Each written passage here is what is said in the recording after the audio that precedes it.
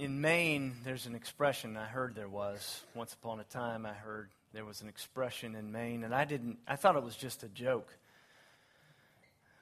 And I've spent some time in Maine when I was in school up in Boston. We used to go up there and quite a bit, and I heard it myself. Someone said it to me right out of their own mouth, earnestly. I'd stopped. I didn't know where I was going. I went up to a convenience store to ask for directions, and the clerk looked back at me and he said, "You can't get there from here." Actually said it. You can't get there from here, if you didn't understand what I just said. The Maine accent.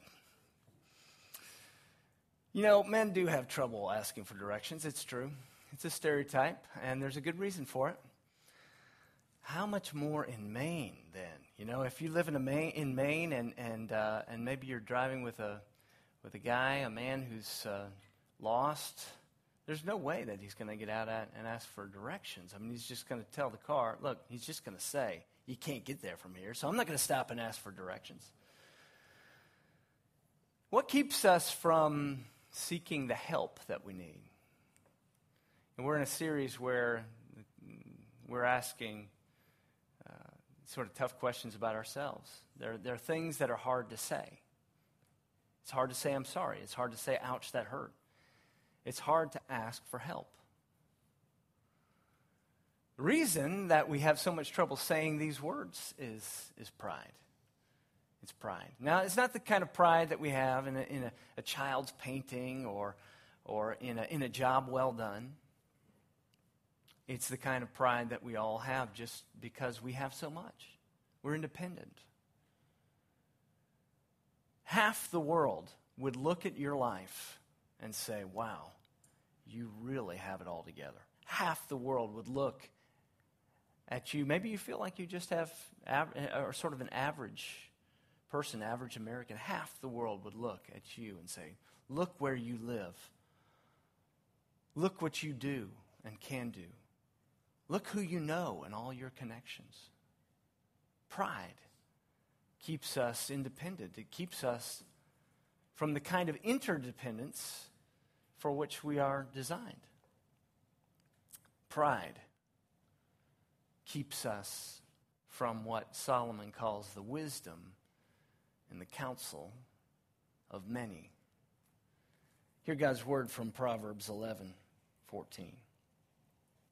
"Where there is no guidance, a people falls, but in abundance of counselors there is safety." I like the translation, or I like to put it this way. It is that there is wisdom in the counsel of many. Wisdom in the counsel of many. Now imagine that you had enough humility to ask for directions for how to get to the coast of Louisiana, and it's 2005, August. Katrina has just hit. And you're driving in, and you see thousands and thousands of those grocery bags that you get at Publix, all in the trees and the bushes. And you think to yourself, this place will never recover. You see foundations cracked. You see bridges just completely toppled like dominoes. But then you see on every parking lot of every church, people moving, active, doing something. That was my experience. In 2005, right after Katrina hit, I was there about a week later and went down to First Pres Ocean Springs. And a lot of people from this church I know went to the same place, First Pres Ocean Springs. Sort of a staging ground for recovery for Hurricane Katrina. And what will never leave me is the image of this usually often sort of invisible network, powerful network of people. Nobody activated it. Nobody called up and just said, "Okay, local church, get busy. Christians, bring your clothes. Find some generators. Stockpile Clorox. Bring your work gloves and your masks. Come on down to the air. Nobody just said, hey, Christian church, come do this right now. And yet it happened. And in the middle of all that, not only was it amazing to see just that the church alone, not the government, right? Not service organizations, as great as all these things are, necessarily as all these different other organizations are. The Christian church, only the Christian church, was up to the task. It was just incredible to see this nationwide network of people come and serve together. And in the middle of all that, watching that picture and being so impressed and amazed at this movement of people, this mobilization, I realized just how interdependent we really are.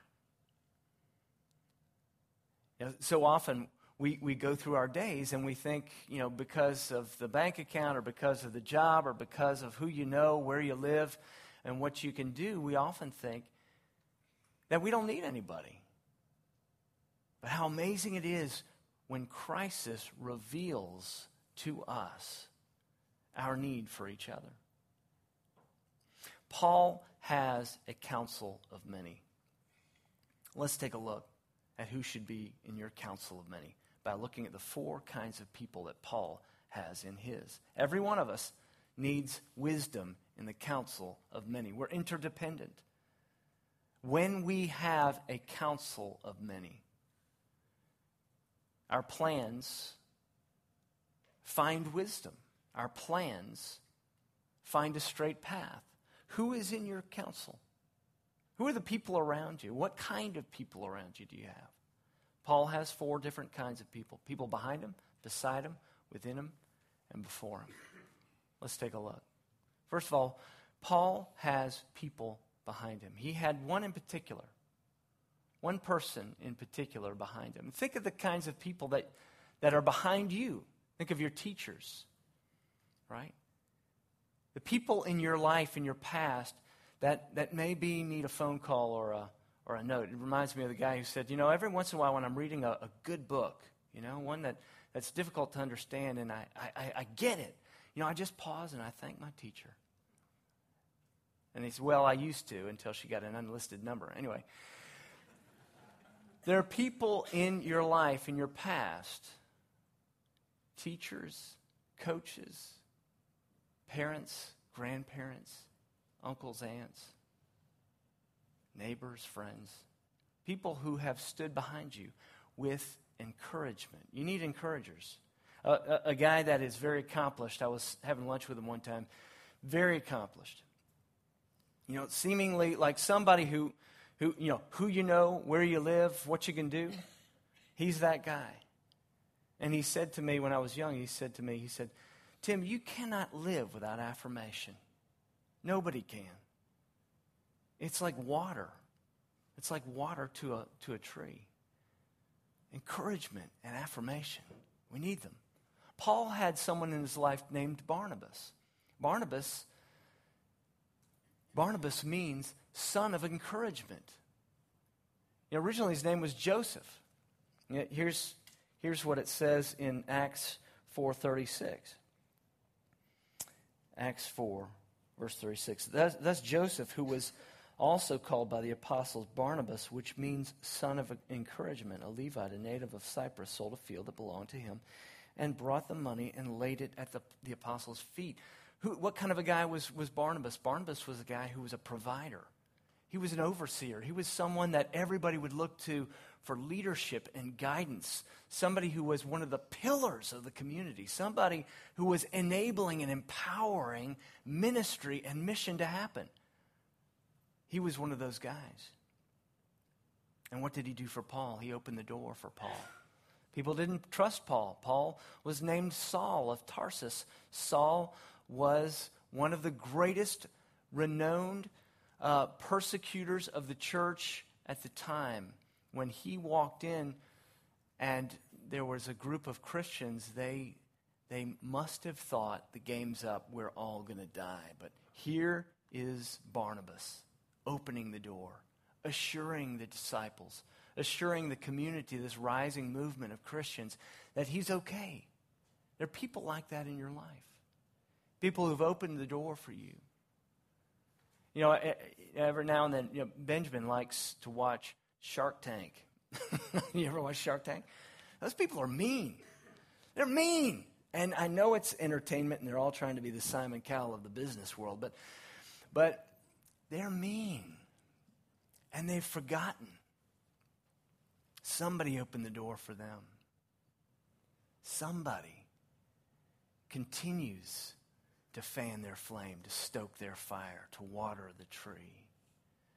Who do you have in your life? Do you know who it is? Can you picture them? Not just someone in your distant past. Do you have people in your life that you know are your great encouragers? How do you respond to them? How do you reflect back at them? How do you thank them? Every one of us needs people behind them. We all must have affirmation and encouragement. You can't live without affirmation. So that's the first kind of person in your council of many. People behind you, someone behind you, like Paul and Barnabas. You say, well, I know Barnabas and Paul, they didn't get along all the time. Yeah, that's true. That's true.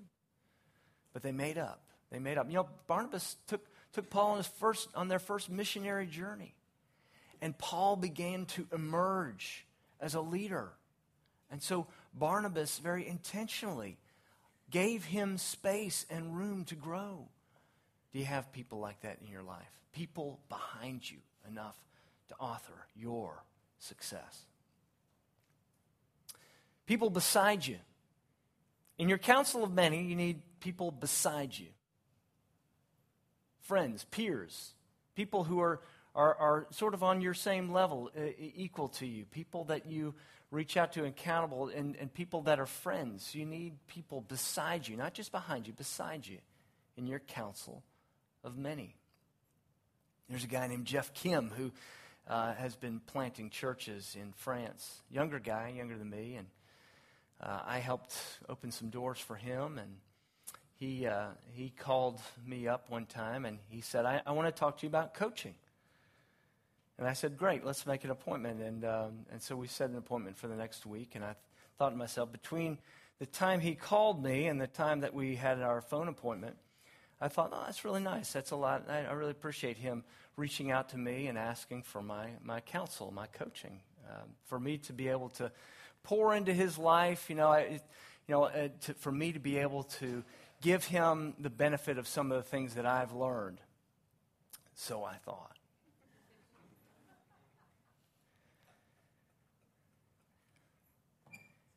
I called him and I said, how are you doing? He said, great. I want to talk to you about coaching. And I said, well, yeah, that's great. I really appreciate that. He said, yeah.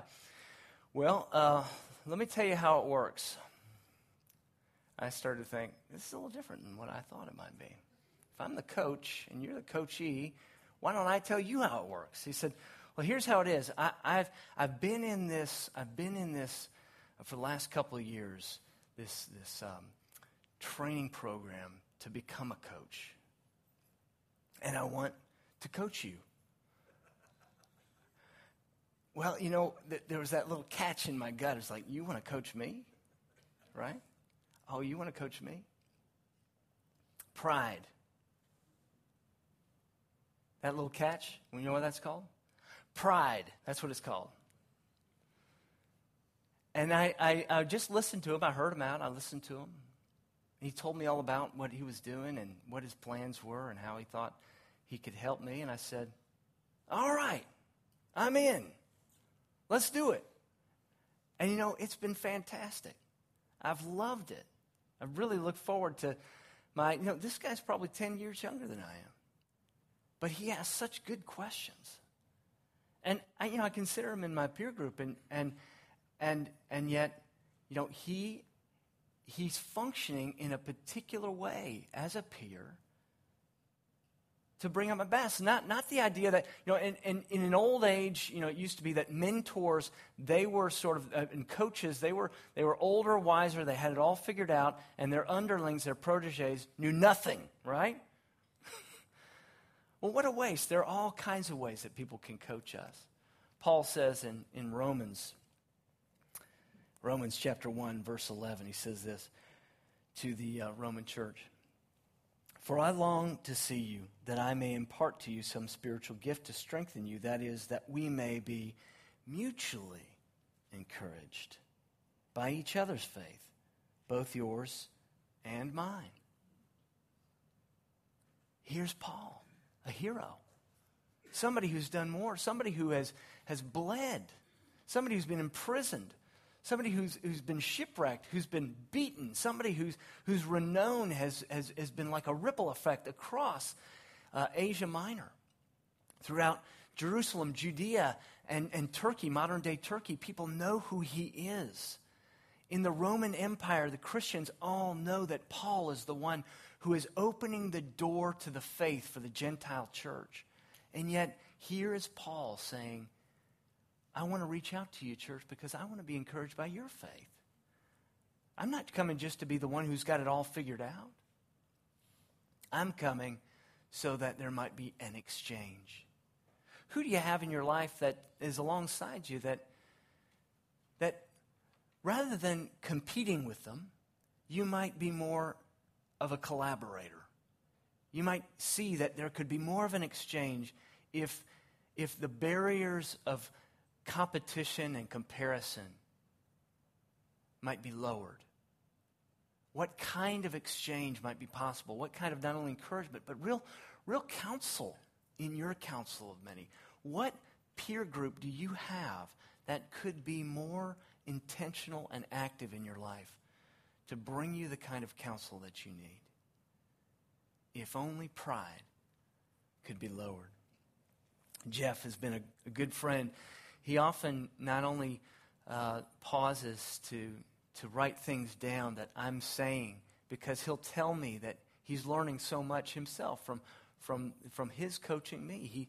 He pauses often to affirm me in the middle of it, and it's just such a great thing to have that sort of cross-pollination going on. Here he is, he's planting churches in a Muslim-dominated area of France, and yet we're finding common ground. Who is in your council of many? Do you have people behind you? Do you have people beside you? Do you have someone within you? Within you. That's Paul's third kind of counselor that he has. Within you. And of course, I'm talking about the Holy Spirit. Within you. Let me read to you from Galatians 1, verse 11. We go from Romans 1:11 to Galatians 1:11. For I would have you know that the gospel that was preached by me is not man's gospel. It's not a message from man. For I did not receive it from any man, nor was I taught it, but I received it through a revelation of Jesus Christ. And you say, oh, whoa. Revelation. You're saying that Paul received a word straight from God? Yes, I am. He said, well, are you saying that can happen today? Does the Holy Spirit still speak to us today? Yes, he does. Now, I like to play this little trick on people, a little joke. People will ask me that question. Do you think that the Holy Spirit still speaks to you personally today? And I say, oh, of course. He spoke to me this morning. And then I'll quote some scripture that I read. That's a joke. Do you get the joke? Come on, that was a punchline, people. Yes, the Holy Spirit speaks to us. He speaks through his word. But be careful that you don't miss that in Isaiah 9:6, it says this. It calls Jesus the wonderful counselor.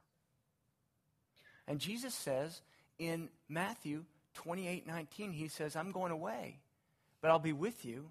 Why does he say he'll be with us? Because I'm going to send to you a counselor who is the Holy Spirit. Now you say, well, Tim, you're getting sort of mysterious and mystical out there. I don't know. I've never heard an audible voice, and I don't know what you're talking about here. Well, that's okay, because I'm not talking about an audible voice. I'm talking about the fact that God guides us. A good friend of mine, that from years and years past, used to go out to lunch with him, and when he would pray, he prayed the same way every time. It always struck me. He always said, Lord, lead, guide, and direct us. Lead, guide, and direct us. I always thought, well, that's sort of redundant. I mean, is it lead, guide, and direct? But then I started to think about it. There are different ways that God impresses upon us his direction for our lives. Sometimes he engineers circumstances. Sometimes he puts people around us. Sometimes there are events that turn us. Sometimes through what we're reading and through the people that we're associating with and the way that we're growing, God does guide us, lead us, open doors, impress upon us the direction that we are to go. How does that happen? There is some mystery to it. There is some mystery to it. Now, here are the two directions that we can fall off this horse. This idea that there is a wonderful counselor, that there is a voice that guides us within. We can go the other way and just say, you know what? God only speaks through the Scriptures, and that's it. This was a special revelation, a special situation with Paul in Galatians 1:11. And, it ended during the church age, and when the canon was closed, that's it. Well, you can fall off the horse that way. You can also fall off the horse the other side and just say, like some people will say, they confuse their conscience or their preference with the Holy Spirit. Very dangerous. There's one point of today, and that is that you have wisdom in the counsel of many. Many. The Holy Spirit isn't going to guide you, lead you, and impress you in a direction that everyone else around you who you've always trusted is saying, don't do that. Don't go in that door, right? Yeah, there are a couple situations across the country where there are two different people right now actively who are telling everyone that the Lord told me that. And what they're claiming God told them is completely at odds with Scripture. Completely at odds with what their family would have them do. Totally opposite of what their great counselors, the people they've always trusted, are trying to say to them. But they're saying, the Lord told me. Very dangerous. To think that we, on the one hand, have no access to the God of the universe who made you, who knows you, who understands you more than anything else, who guides this, who holds the universe and holds it all together, that we have absolutely no access to him? Are you serious? You're passing by moments unnoticed where he's guiding and leading you and directing you. But that Holy Spirit is not going to work in contradiction with his word and with the rest of your counsel of many. You have to be careful. You have to understand that there is a spirit that guides. There's a counselor of wonders, and we need to know his voice. We need to understand how he's leading. Even Paul himself, there were the Bereans. The Bereans were always checking out what Paul said, right? Go back to Galatians 1:11. He says, no one gave it. This was a revelation of Jesus Christ. But the Bereans, he celebrated because they were always doing what? They were checking out what he was saying and seeing whether or not it matched up with Scripture. That's what these Christians named the Bereans were. They were always measuring what Paul said against the other Scriptures. So we have to have people behind us, beside us, within us.